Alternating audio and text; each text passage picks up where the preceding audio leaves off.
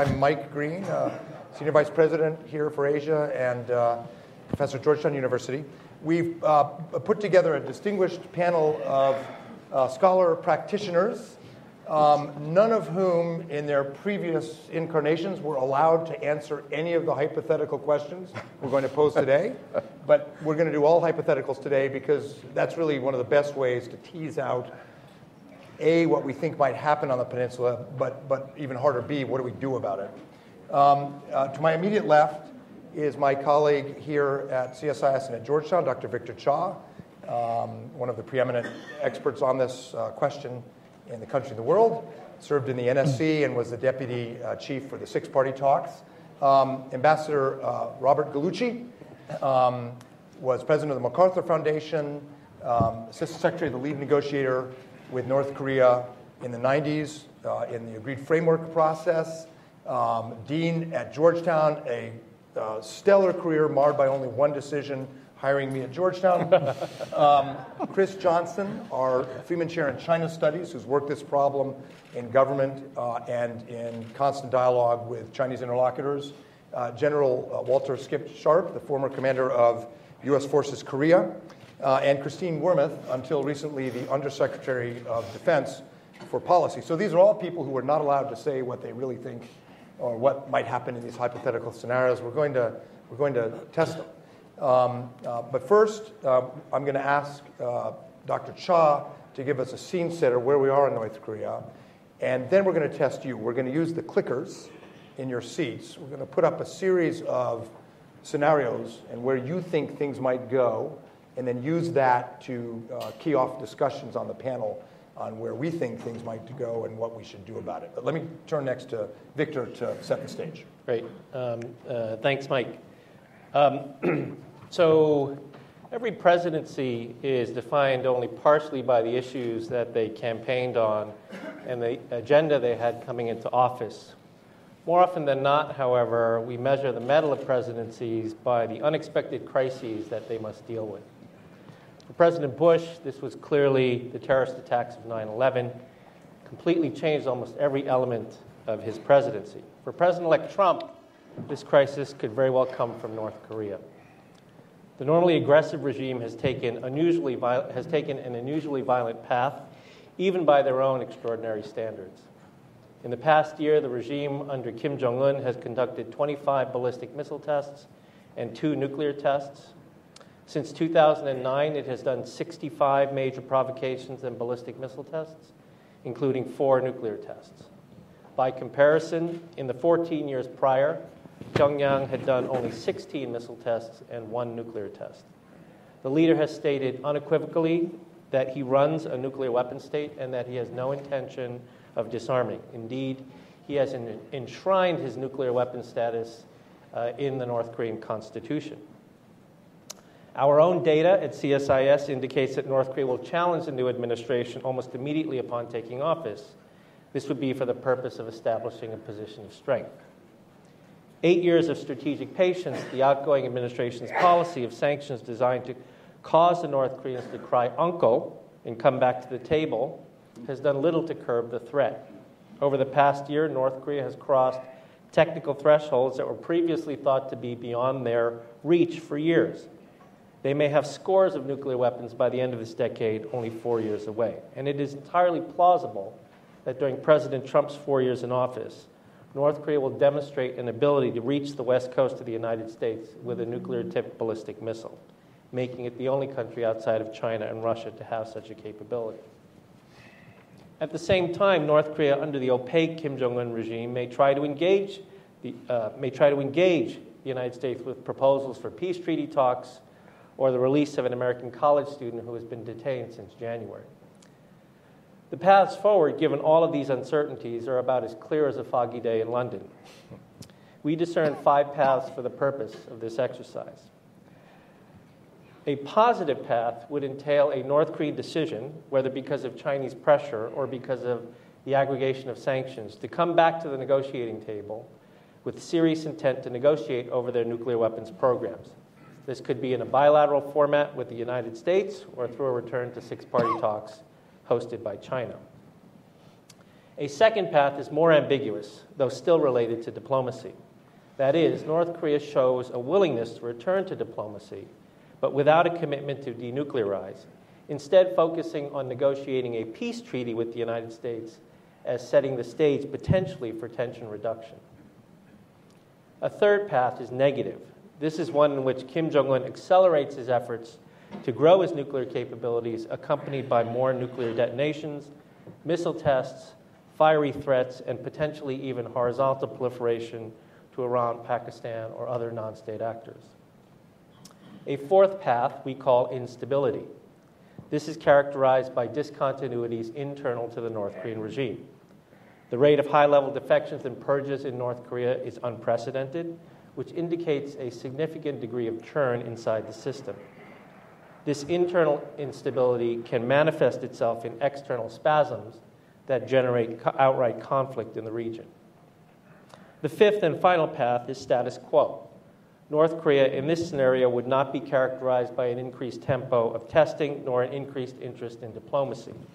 Instead, it would work methodically, as it has done over the past few years, to build their programs, remain cool to negotiation, and provoke occasionally, but not at a level that would generate U.S. or South Korean reactions. As Yogi Berra once said, the predictions are hard, especially about the future. Along with the experts on this panel, we will use our next hour together to work through the challenges of each scenario and the key policy pivot points for the next administration. Thank you. So we want to test your predictions and put up on the screen the 5 scenarios that Victor just described. So you can take a minute and read them. Your clickers, these have to be turned on, right? So make sure they're on. That's the first test. And take a second and read these through and click. You only get one vote. You can change your vote for about 30 seconds, and then we'll lock it. So take a look, and we'd ask everyone in the audience what you think will happen. Let me reassure you, we have no way of reverse engineering this and figuring out who voted for what, so it's completely anonymous. And are we on, Will? So click away. Oh, I can't see the responses. They're turning off and on? Oh, there we go. Okay. All right. He's waiting for them to... Ambiguity reigns. So let's see. Second is C. Or C, right? Yeah. Let's see. Make it confused. What's the difference between C and E? Yeah. E is a more incremental and cautious version of C. We've seen a rapid acceleration of testing of ballistic missiles and nuclear warheads in the last few years, and that's C. E, I think, Victor, correct me if I'm wrong, is continued but more incremental and somewhat more cautious development. I'd like to have a word with the professor who put that C and E together. Yeah, C would be a much higher tempo of testing. Right. We included horizontal proliferation in C, as well as more provocations. We had 5 letters on the clicker. All right. I won't ask the person who voted for A to identify themselves. But I have some real estate in Florida if you're interested afterward. No. All right, so largely pessimistic and negative on the whole. We'll come back to this, but let's go to the second clicker question that looks at the scenario voted for by one person, which is the diplomatic track starts to open again. So this is an A-B, yes or no question. Should the U.S. agree to return to talks if North Korea expresses readiness? And we'll talk about the conditions or how that would work with the panel, but what do you think? Close. Interesting. Very close. So no one expects a positive scenario, but there seems to be an openness with the audience to testing diplomacy again. Keeps us employed. So, Ambassador, how would this work if we went back to the table? What would the conditions be? What would we need to do or see? Or is it just worth it no matter what? I would like C, none of the above. So it seems to me that we haven't done this yet, but if you explored the options, policy options, none of them are good. Okay? So under those circumstances, negotiations look good to me as a nonviolent way of proceeding, possibly small chance, towards the best outcome. The only question in my mind, really, or the principal question is, what's the downside of doing that?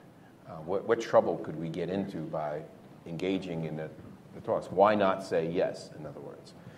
The answer is, I think that if you're not careful and you get into a protracted and serious negotiation with the DPRK and do not have as an understood possibility of a successful outcome the denuclearization, not only of North Korea, but of the Korean Peninsula to make them feel good, then I don't see how you avoid legitimizing the nuclear weapons program in the DPRK and thus putting at risk the credibility of our extended deterrent for the Japanese and for the Republic of Korea. So I'm kind of caught on this one. This could be a poison pill, given what the North has said. But my own inclination would be that not that they have to say, we'll give up our weapons as a precondition, but that a negotiation would have to include the nuclear issue, their nuclear status, and the possibility, if it is acceptable and a political relationship evolves from it, including a peace treaty, that the North would become a non-nuclear weapon state again. Let me ask Christine and then General Sharp, is there a way to have some kind of dialogue or negotiation and maintain the credibility of our extended deterrent and hold together our allies who may actually want some negotiation? It depends, I guess. We'll start with Christine. I think there is. I mean, I think something I observed over the years as Undersecretary and also working at the National Security Council is you need to avoid getting trapped in options, A, B, and C, because they're rarely sort of single stovepipes that give you all the answers. And you want to sort of try to, I think, step back and think out of the box a little bit. And often there's, I think, options that can be combinations of some of these choices. And that's what I found myself thinking as I looked at some of these slides. I'm very much, I think, with Ambassador Gallucci in terms of thinking there is potential in diplomacy, but I would want to cast it as a very comprehensive conversation that would potentially talk about a peace treaty at some point down the road. But as part of that conversation, it would be understood that we would also talk about denuclearization. And I think it's very important, to maintain that extended deterrence with Japan and with the South Koreans, having them be very closely involved in that dialogue with us and feel like they understand what is happening and what our intentions are is critical. I think something that will undoubtedly come up later in the discussion is the importance of China to this problem set. And I do think that China is a critical piece, but I think it's very dangerous for us to potentially get in a situation where the United States and China are working together to try to solve this problem in sort of a condominium kind of way. I think that would be very unsettling for the South Koreans in particular. So to me, part of the key of maintaining the integrity of our extended deterrence is making sure that we are consulting very closely with the Japanese and the South Koreans in any kind of a comprehensive approach that we might try to pursue.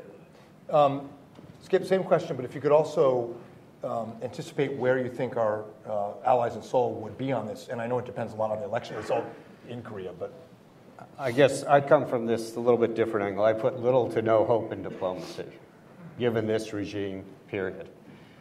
I do not think that we should go into talks with them under conditions that are short of them coming to say, okay, we can work through, and if we come to agreement, we will get rid of our nuclear weapons.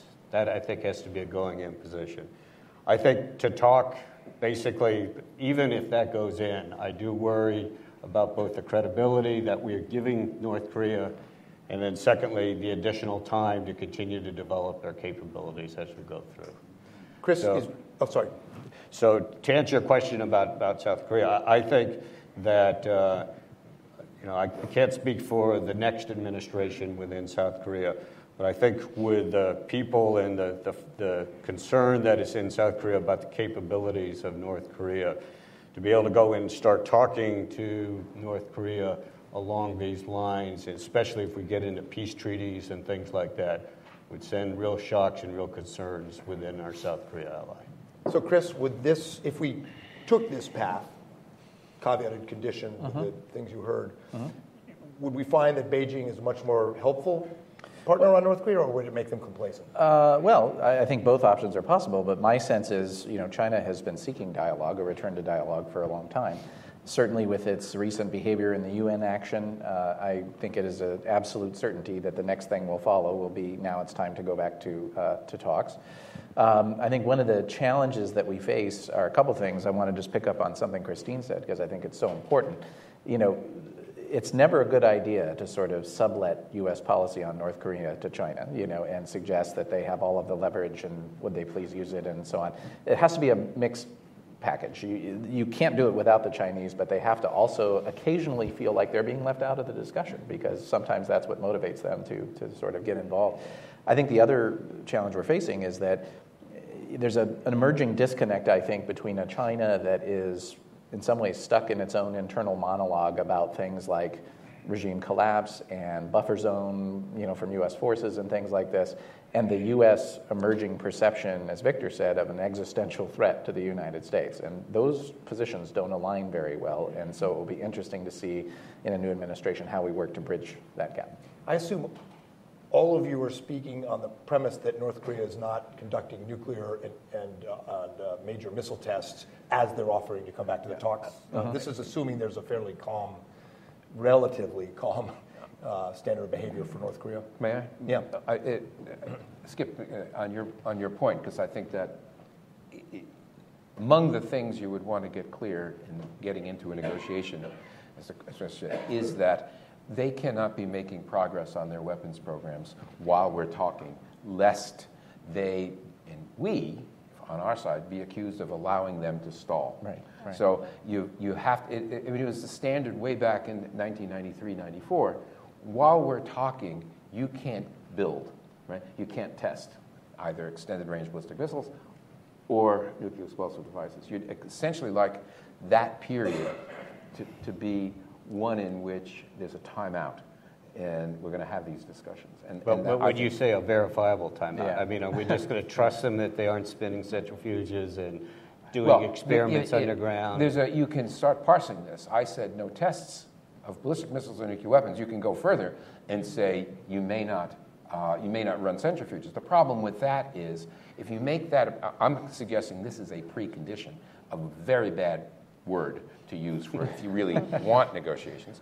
But if you want to have, we're talking about the precondition, and you say you can't run centrifuge when we are not certain of the location of the other centrifuge facility, then they have to make a huge concession to get it verifiable. I don't like phrases that we know we can't verify and we put out and say we're doing because it exposes a right flank to an administration. It's not a smart thing to do. So that's why I worry about saying they may not operate centrifuges unless you really can answer the question, how would you know? Right? Their assurance wouldn't quite be good enough. So there's disagreement. I think there's consensus that the odds are very long, even if we go into this. Shake your head no if you disagree. There's some consensus that if we do go into this, we have to be extremely careful to avoid a condominium with China or to put our allies into a position where they have even greater anxiety about our commitment, our extended deterrence. But this is we're going to have some pressure from China for dialogue. We may have that from the next South Korean government. I don't think Park Geun-hye is going to go soft, even as she goes down politically. So, Victor, mechanically, if the next administration feels at some point, as part of a portfolio of policies, as Christine described, including deterrence and active defense and so forth, but certainly not the most important, and not the one we're hanging our bets on. If it's part of that portfolio and the president's under some pressure feels we need to find some way to show we are talking, how would that work mechanically? How would you make sure the allies are on side? How would you structure the talks? What would your proposal be if we get to that point? And assuming the North Koreans are not actively testing and doing things. Right. So, I mean, so just one data point on the whole testing issue is, so again, our research at CSIS shows that when we are actually in talks, we, meaning the United States, are in talks with the North Koreans, whether it's bilateral or in a multilateral format, they do not test. There's been only 2 occasions in the last, 30 years. One was in 1998, and the other was in the aftermath of the Leap Day deal of the Obama administration. 2 exceptions that really prove the rule. So, but the question of going beyond simply, testing, verifying centrifuge, free activity on freeze there, that's a whole different ballgame. I think there are 3 things here. The first is, as Christine said, coordination with the allies. North Korea's preference probably is always to do this bilaterally rather than in a multilateral format. When you created the 6-party format, the North Koreans were very resistant to that. They had to be dragged into it. So coordination with Japan and South Korea becomes incredibly important, especially if we're going into this explicitly without, as the question says, any reference to nuclear or missile issues. The second thing I think is we have to be very realistic about what, even if we're not talking about nuclear missile issues, I think going into any negotiation, we have to be pretty clear about and modest about what our ambitions are going to be. I think, at least based on my experience doing this, and perhaps Bob based on his, is that we sort of hit a wall. I mean, we can get, in some format, IAEA inspectors back in Yongbyon, back on the ground. We hit a wall when we get to the verifiable declaration. Right? That is where you sort of hit a wall, because they're only interested in explaining what's at Yongbyon or the plutonium that they've gotten. And so I think for a president, they have to decide whether that is worth going for, or whether it's not. It's just not worth the candle. And the third thing I would say is, as Chris said, we have to moderate our expectations when it comes to China. We would like China to make a strategic decision, but all they make are tactical decisions on North Korea. So we have to, through timing, through a variety of different pressures, use their interest in doing tactical things as a way to try to push the North Koreans past the declaration part of any negotiation. So, it seems to me those 3 things are the 3 things the boxes we need to check if we were to go into something like this. I'm going to abuse my position as chair and add 2 more caveats that I think you'll agree with. Yeah. One is there's coordination with allies, and there's coordination with allies. Informing them what we're doing in this scenario, in my view, is not coordination with allies. Right. I think you need a trilateral process where you go in, if you're going to talk, with agreement how far you're going to go and how far you're not going to go, and not just inform them how the negotiations are going, in my view. The second caveat I would say is you do nothing to, in addition to doing nothing to legitimize their nuclear program, you do nothing to relax in any way the sanctions and interdiction and other actions we have in place, which are not just, originally they were conceived of as ways to push North Korea to the table. I think they're now primarily ways to limit the program and demonstrate for other proliferators the consequences. And you don't want to trade away any of that for what would be process. But I do think there is a real chance, despite the pessimism of the audience, which I agree with, that we'll come under some pressure from Seoul and China in the coming years to dialogue. And so these are really helpful things to think about. All right, let's get back to this was the optimistic scenario, which one of you thought was possible. Let's get back to the pessimistic scenarios, which the audience expected, and ask the next clicker question, which is basically what we do at the last stage before North Korea crosses its threshold. In other words, if North Korea stacks a long-range ballistic missile, a TDY-2, probably capable of reaching the West Coast, and they've got it ready to launch, and we don't know what's on the payload, what should we do? Reserve the right to take out the missile, kinetic action, or B, intercept it with missile defenses, if you think that's possible, or C, stand by and be alert. So let's get the audience to vote on this, and then we'll go through the practicalities of these options. D. There is no D? Unless it's the one person who wanted dialogue and is stubbornly trying to Think out of the box person. All right, well, Yeah, there you go. so reserve the right is not the same as saying take out the missile. Let me turn to Skip first, because all of these have immediate implications for the command, for Americans in Korea and Japan, for our alliances, immediate implications. Why don't you start us off on the practicality, the consequences of each option? Okay, to begin with, as you probably inferred from my last talk, I don't think any talking, any diplomacy is going to convince Kim Jong-un that he should change. I think he needs to be forced to change or change. And in order to do that, I think both internal and external pressure has to be put on the regime. And I think one of the key elements of external pressure that needs to come is to be able to, as best we can, halt, slow down his ballistic missile development. Every launch that he launches, he learns more, he gets more capability. And I don't just solely mean long-range intercontinental ballistic missiles. It's all missiles. It's submarine launched, it's the shorter range missiles. He gets more and more capability. UN Security Council resolutions have been numerous that have told him he cannot do this. I personally think it's time to start enforcing those. We've got to do it selectively, but I do think that we need to demonstrate we have the capability, either both before launch and after launch, to be able to do it. So what do we need to do, to your question, from a military perspective? We need to make sure we got the capabilities in place to execute the options, which is very doable in my mind. We got to make sure that we have the strong defenses and the strong will, and that he knows that if he responds back after we take one of these missiles out, that there is a lot more coming his way with something that he holds dear. Try to deter him, but be prepared in case he plays the card, "Nope, I'm willing to risk this to be able to do that."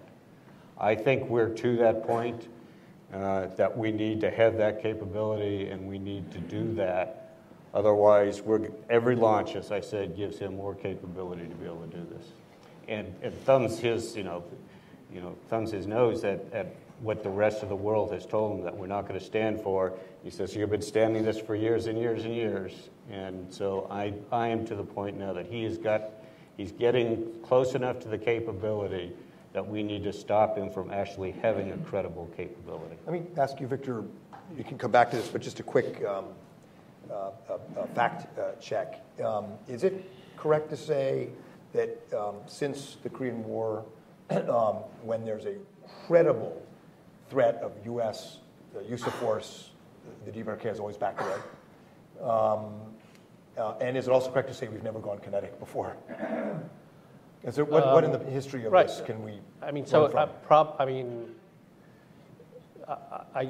I would say that there have been several points in history in which we've come to a crisis where there was the potential for some escalation. And in most of those cases, the United States sent a strong deterrent message, but it was also restrained in terms of its response.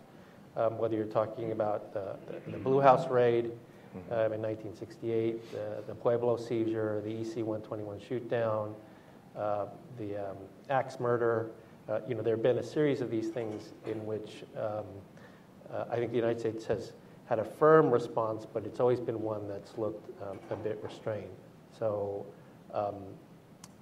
and I think that's the way we see it. I think the way the North Koreans may see it is they may see a paper tiger. It's entirely plausible that that's the case. I mean, just as we said, the tempo of testing over the past year and since January of 2009 is just unprecedented, even by North Korean standards. So let's talk about risk. I'm sure you'd agree there's risk in this approach, and your assessment, I think, would be we're at the point where we are going to have to assume more risk in dealing with this problem to prevent it from becoming a serious threat to the homeland. Let me open it up to Christine and Chris and to Bob. Can we manage the risk? Is it just too big? What are your thoughts, Christine? I'm quite concerned about the risks. I mean, I think in particular, the concern I have about actually taking preemptive, if you will, kinetic action against a missile that's on the launching pad is what does Kim Jong-un do in response? And given our concerns about road mobile launchers, given the challenge of sort of the find, fix, finish equation, I worry quite a bit about our ability to sort of manage a potential retaliation. And I would think that the South Koreans and the Japanese would be quite worried about it as well. Can I ask, Christine, sorry, are you talking about option A and B, or primarily A? Primarily A. I mean, I'm talking about the idea of, I mean, I personally, while I absolutely share General Sharp's concerns about the pace and scope of the missile program, and this was something we definitely, wrestled, the current administration wrestled with, the idea of actually, doing something before a missile is launched. Again, I worry about sort of the what happens next, and are we prepared to manage the second round of that engagement? I'm a big proponent of trying to, A, get the Koreans and the Japanese to do more with us collectively in terms of missile defense, and then also doing everything we can to boost our own national missile defense system. The Department of Defense has been in the process of making some investments to try to improve the system overall, but that frankly, the money for that is always under threat. There are trade-offs. So making sure that we're doing everything we can to invest in that program, I think, is something that I'm focused on. But I definitely admit it's a challenge, because I agree that we've sort of reached a threshold of how much more are we going to let this go on. But at the same time, the risks are very significant. Chris? I would just say that adding another dimension to the risk profile is what appears to be an increasing sense that China itself, its ability to understand what's happening in North Korea from a decision-making point of view is diminished, compared to where it was perhaps in the past. A lot of China's sort of best antennae, if you will, into the regime have been lopped off rather systematically. And so, to Christine's point, when you're in round two, obviously China becomes a very big player at that point. If they're flying blind in terms of how to understand the North Korean piece, it could make them much more belligerent with us. So I think that adds to the risk profile. Yeah, Bob and then Victor. So I want to establish some credibility here. I believe that after the Syrian case, where the North Koreans built a plutonium production reactor in Syria secretly, that we should have not only, the Israelis executed their non-proliferation policy and flattened that reactor. I believe we should have done something kinetic then. I agree. I believe now we should not miss an opportunity to tell them that another such activity of transfer of nuclear weapons-related material technology would result in a very violent response from the United States of America. Okay, I'm trying to establish my credibility here, folks. Because when I look at that, I don't understand again. Does that mean if the trajectory looks like they're aiming for LA, what the hell, let it go? But if it's San Francisco, I don't know what C really means. Basically means you don't do much about it. Okay, so I am then looking at A and B, or B is what I really meant. I don't know what the path means. Like it's a bad path, good path. I'm really looking at A. And I'm not in favor of the United States of America bluffing virtually ever in these kinds of things. And I believe if you are doing A, and Skip, if you're going to be a national security advisor and say, Mr. President, A, that means I'm ready to go to war, right, on the Korean Peninsula. Because you cannot guarantee the president they won't do anything. They may do something. And then the worst thing for us to do would be nothing in response to what they did. So, Mr. President, if I'm going to recommend A, I'm going to recommend that we should be prepared to go to war the next time they want to test a missile of any kind. South Korea, are you ready for that? Even a new administration, I think that would be very important on a consultation which should not be for information. Right. So, by the way, they should be aboard for having their country at war, yes. Right? So this is a really big deal, A. And and we're also now deciding what countries are allowed to have what kinds of missiles, right? And it's going to be our choice because that country we know is aimed for nuclear weapons to be able to deliver them to the United States of America, and they put up little videos of blowing up New York City, where my daughter lives. I mean, I'm upset about this. So I don't like what they're doing, but I find the trigger for war to be a testing of a missile of any kind to be just too aggressive and unnecessarily so. If that was a missile, after they had the capability to reach the United States, we were uncertain about the payload, and the DNI came in and said that could be a nuclear weapon aimed at the United States of America, then I don't have any reservations, right? And I don't know that then even Seoul could decide we couldn't preempt, right? But that... Skip, I'm going to, before I turn to Victor to pull us out of this abyss, this is an NSC meeting. You heard from the Secretary of State and Secretary of Defense, Chairman of the Joint Chiefs. Are you talking about us being ready to go to war and accepting that level of risk to stop? If you look at the question, ballistic missile, TD2, not sure what's on the warhead, with all that Kim Jong-un has said about testing and all of that, I don't want to wait. And that's the argument I'm making. I don't want to wait and count on ballistic missile defense to be able to take this thing out.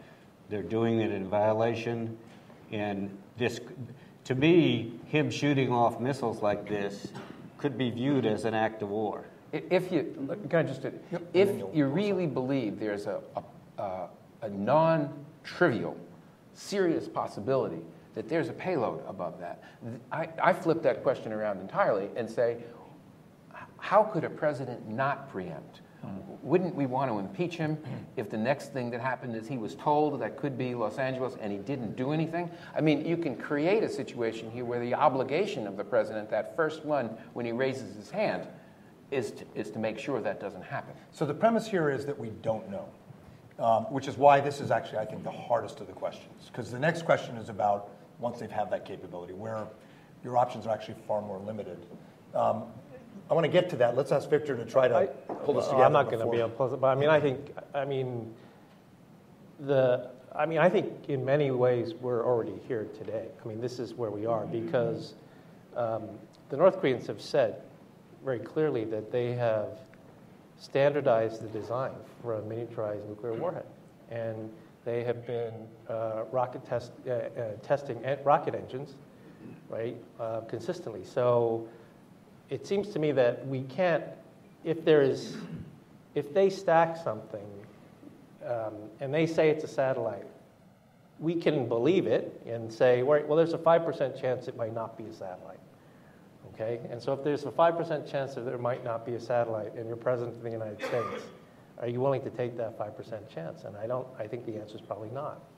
So I think it does raise serious questions about declaratory policy, what U.S. declaratory policy should be going forward, but it puts, I think, an equal burden on the Chinese and others to say that now that we are in this situation, people need to communicate to the North Koreans that they should not be stacking any missiles anytime soon because of the threshold that they have crossed simply by saying that they now have a standardized warhead design.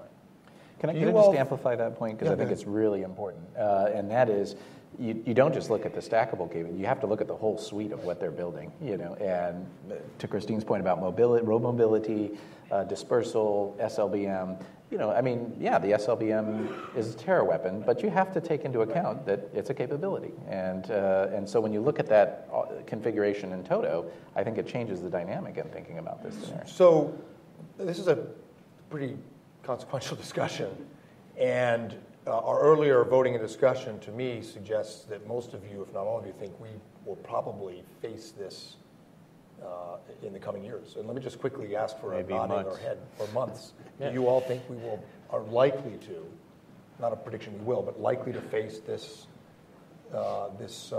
dilemma? Plausibly. Mm-hmm. Yeah, I mean, April, May is missile testing season in North Korea. That's right. July 4th weekend, in my experience. Yeah. They like holidays. That's right. That's right. There goes golf at Mar-a-Lago. Okay, let's turn to in some ways worse, but in terms of policy. We're going to get to questions. We'll get to questions if you'll be patient with them. Let me go through this. Thank you. I'll remember you to go first.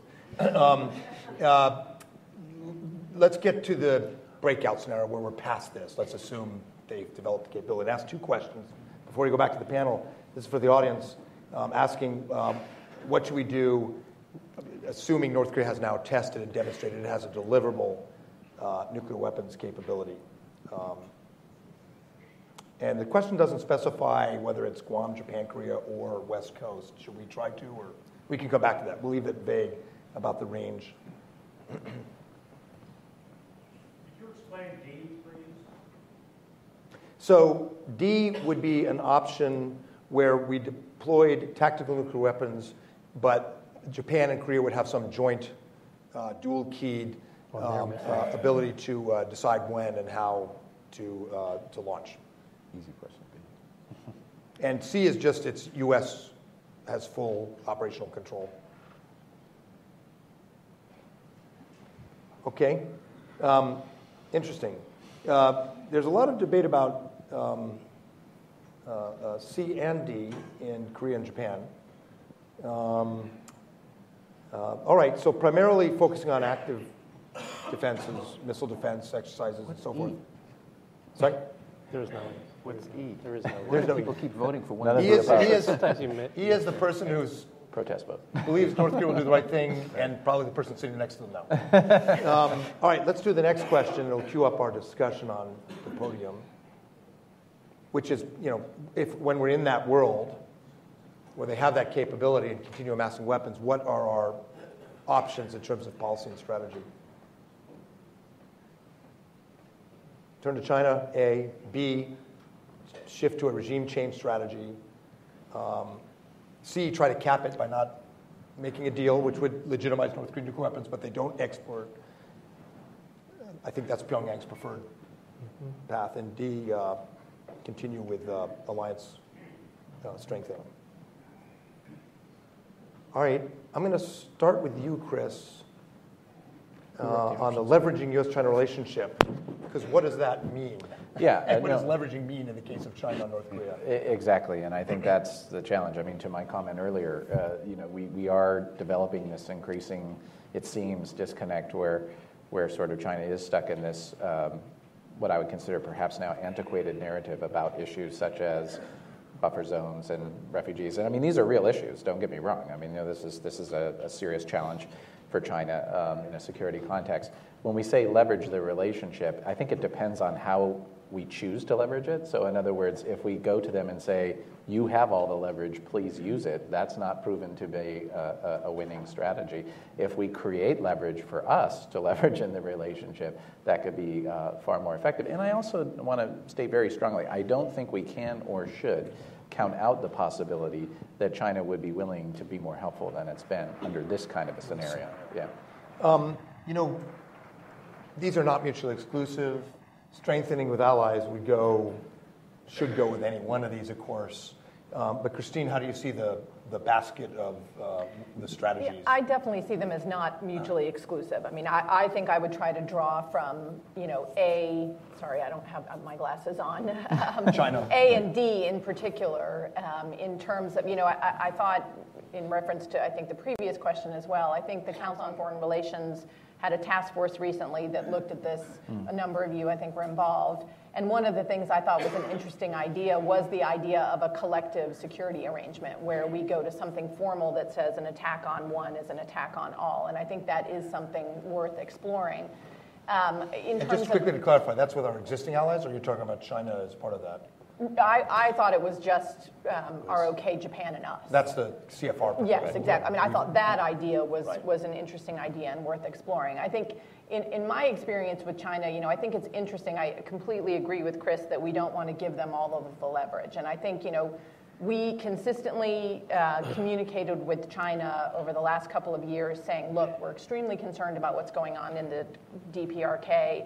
And if you all are not able or not willing to do more to bring them to the table, to restrain them, then we are going to have to take steps to protect our own national interests. And you may not like some of those, i.e. THAAD in Korea, for example. And I think, we were very serious about that. And I think that I think China took notice of that. So I think we need to think about it. We need to continue that message and make that message even stronger by, giving them the stacked DD2 example of, look, this is incredibly serious for us, and more than just, your concerns about refugees, and here are the kinds of things we might have to do if this happens. So I think we need to be doing that, and we haven't talked very much about it, but any, I think, comprehensive approach towards the problem set on the Korean Peninsula that entertains some sort of diplomatic element, I think has to be accompanied consistently with a pressure track.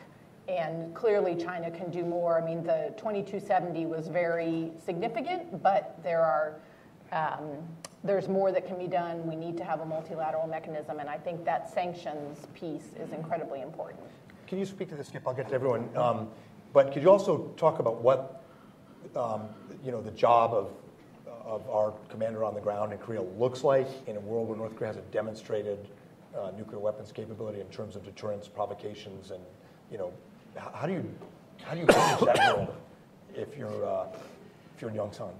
Well, you got to make sure that you've got the capabilities ready to hopefully find any potential use and the capabilities to either proactively take them out, ideally before they would use them, or be prepared to react once they do use them. I mean, it would require, and I think we're getting to this point, a lot more intrusive type of ISR capabilities, a lot more ballistic missile defense, a lot more strike type of capabilities that we and our allies, and I agree, I think that should include Japan also, and working together from a trilateral perspective. But, I think I would agree on this question that A, B, and D. I'm still to the point where the regime either has to change itself or the regime needs to be changed. And I think that, if you look at this from a larger perspective, we've talked about sanctions, we've talked about striking things and all. I think the two missing components that need to be part of a regime-changing strategy is, number one, getting more internal pressure. Victor talked about it with the amount of folks that are leaving, defecting, and all of that. But we, and South Korea for that matter, really have not pushed very hard at all just to try to get information into the people and to the regime of North Korea about what freedom and human rights is all about. Try to push into them much more knowledge, and that can be done. The second part of it, I think, is more clearly defining what does a reunified peninsula really look like. I mean, much more than just, free and open and not violating any human rights. But what is in it for North Korea? What is in it for property rights? What is in it for people of the regime that have not committed crimes against humanity type of thing? Get some hope and some pressure and some knowledge into the people, and I think that will combine, that internal pressure combined with all the external pressure could potentially cause a real regime change, either taking Kim out or forcing him to change how he's been doing things. So, Bob, A, B, and D, give us your take, but also, what do you think about C? It occurs to me, listening to this, that we have all moved pretty much to a position in which we may be in now, by the vote a little bit ago, or we may be in within months or years of advising or rooting for the use of force to deal with a ballistic missile test by North Korea.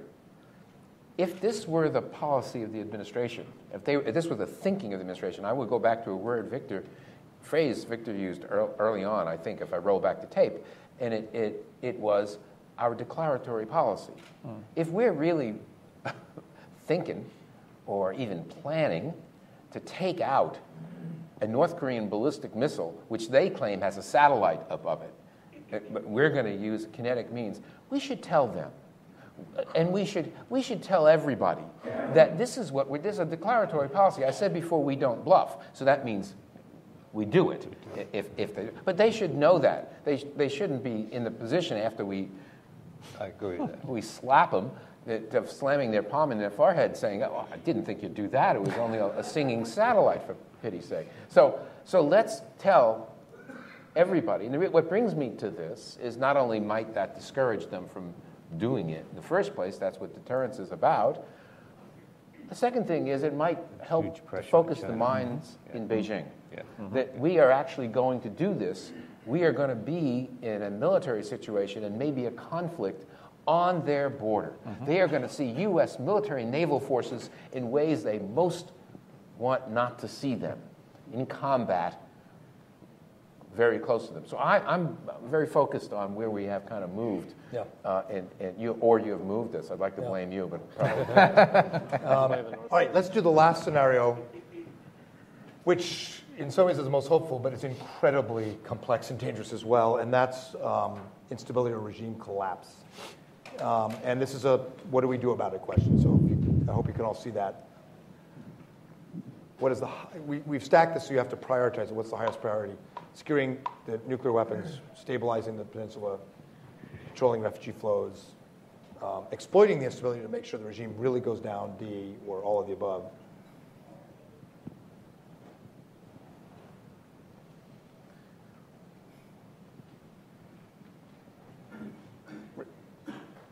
Refugees. As my 6-year-old daughter says about C, not my problem.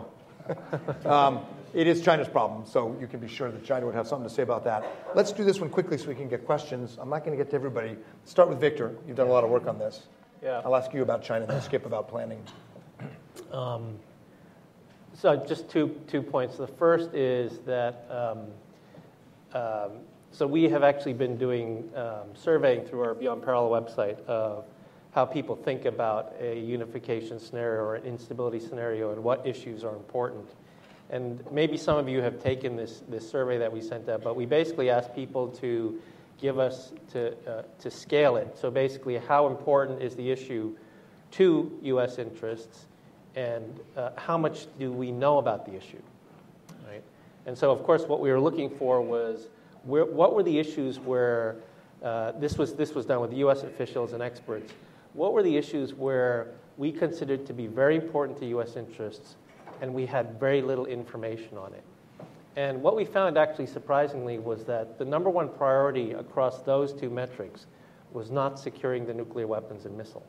The number one priority was actually B, stabilizing the domestic situation in North Korea, in terms of an issue that mattered greatly for U.S. security interests, but about which we knew very little. Right? And perhaps maybe, securing the nuclear weapons came in second, maybe because we feel like we know a little bit more about that. But what came across clearly was that in a scenario like this, domestic stabilization was the real blind spot. You're not surveying people who live in Washington, New York, and Tel Aviv. Yeah, we knew nothing. No, these were people here. This was I would certainly say A. No, so that's the first point. And the second point I would say is that I think D is very interesting because in every sort of scenario game that we've done on this, it's always an issue that comes up. If there's instability in North Korea, people they're like little kids at a soccer game. They all start going for the nuclear weapons or for the refugees. But it all, present company. Yeah, it all comes to a screeching halt because people have to step back and say, well, what do we actually want at the end of this? Do we want to, like as Dee said, actually exploit the instability and end the regime? Or do we just want to contain the problem? It's like the big prior question that in almost every game that we played, people don't get to until we're halfway through the scenario. Boy, I'd be worried about A. We know the North Koreans have connections to Hamas and the real IRA, and I'd be very worried about that one. But Skip, how? Obviously, we do them all. Obviously, how do them all. Stack them? Yeah. I think from a U.S. perspective, A is.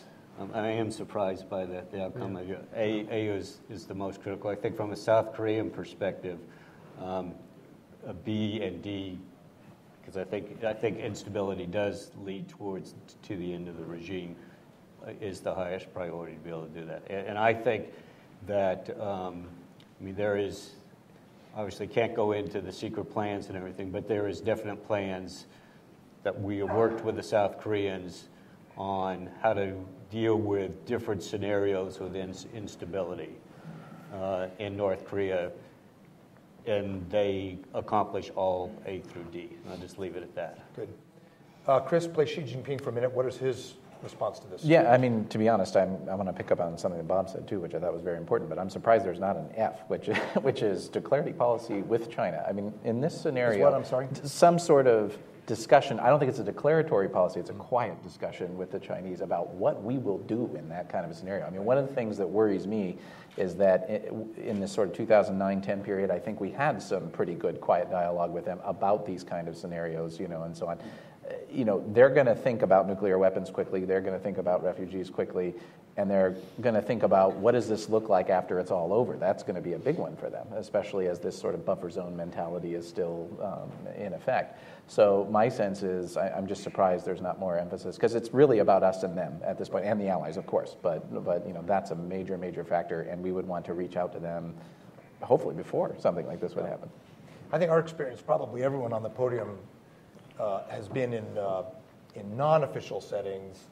I'll speak for myself anyway. Dialogues with Chinese counterparts on these scenarios have become increasingly specific and realistic over the last 5 years. But for the government, I imagine in Beijing, this is a problem they don't want to have to confront right now. It just brings up too many hard issues. All right, let's turn to the audience. I'm going to try to get 2 or 3 questions, let everybody respond, and hopefully do a second round. So if you could briefly identify yourself and keep the question short, I'd appreciate it. I'm sure you're going to get the first word up here in the front. And I apologize to this side of the room. If I turn my chair, it'll fall off the podium. So,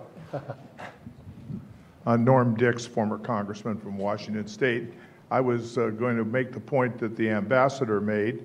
If that is what we're going to do, we should have let them know about it in advance.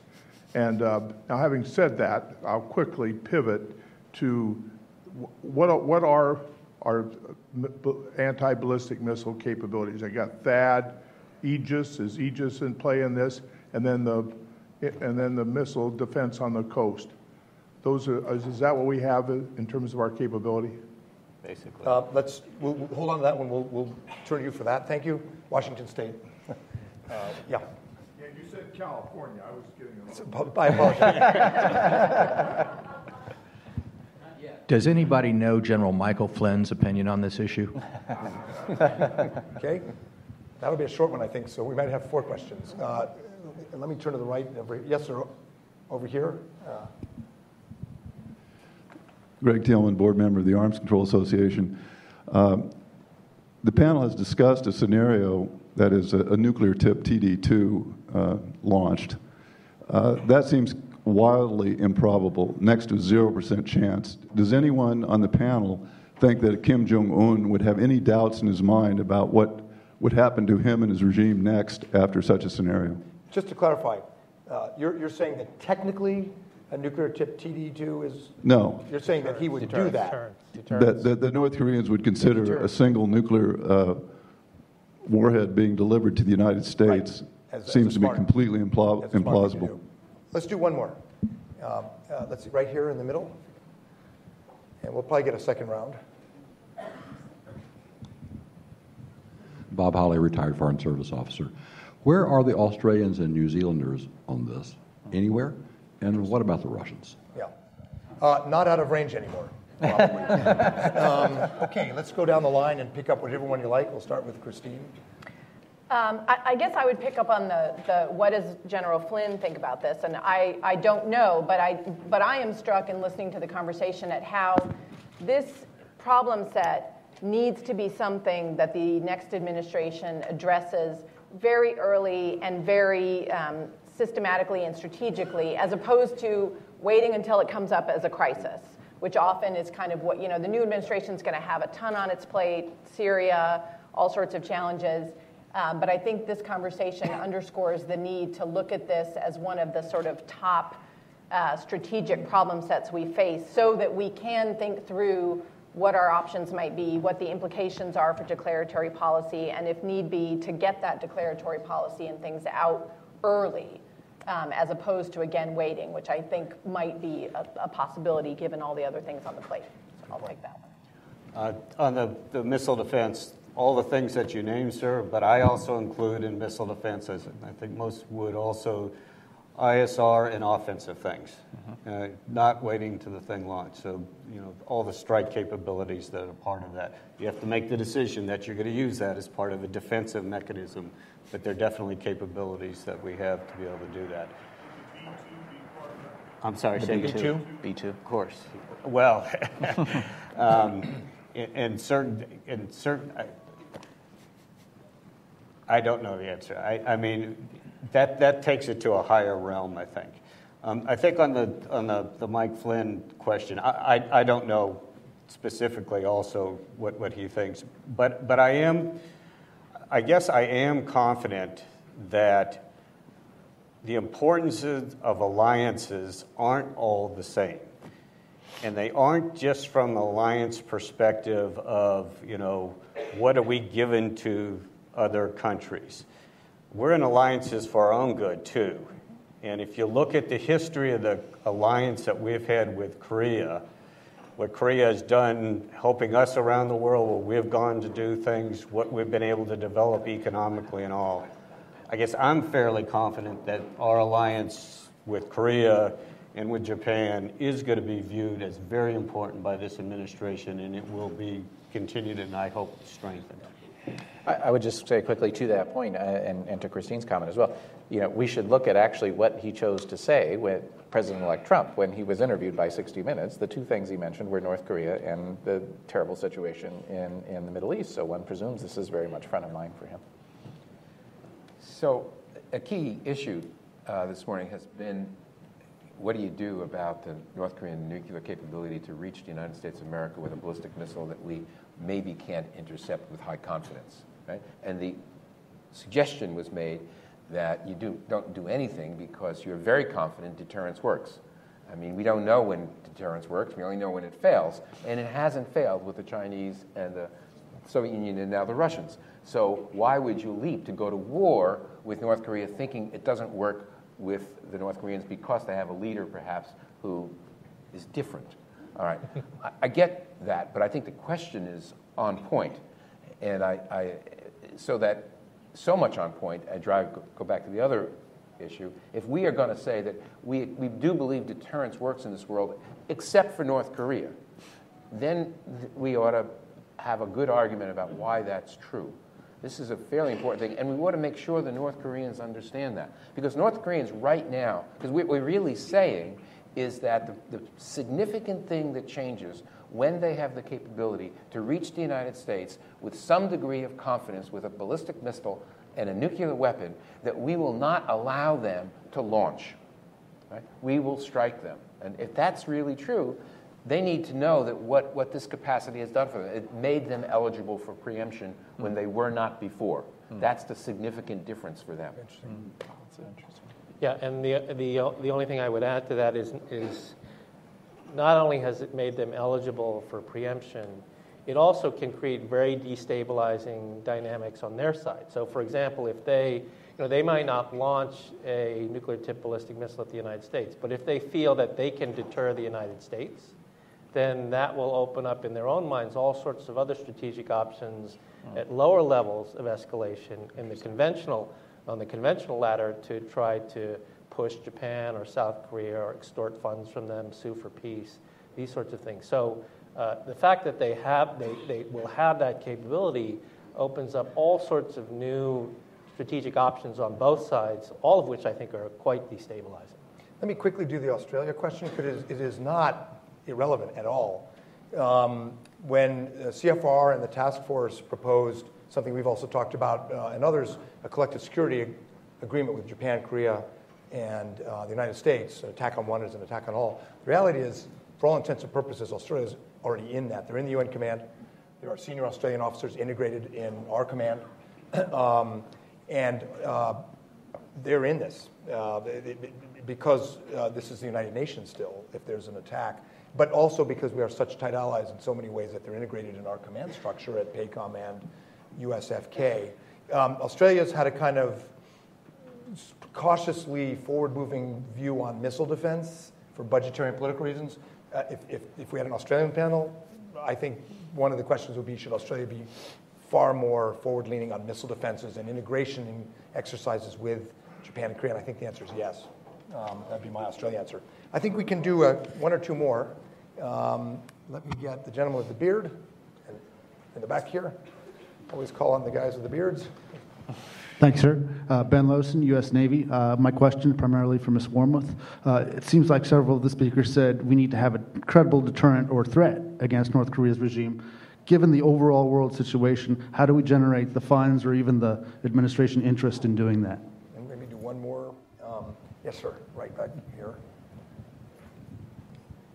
Barry Jacobs. I'm a retired Foreign Service officer.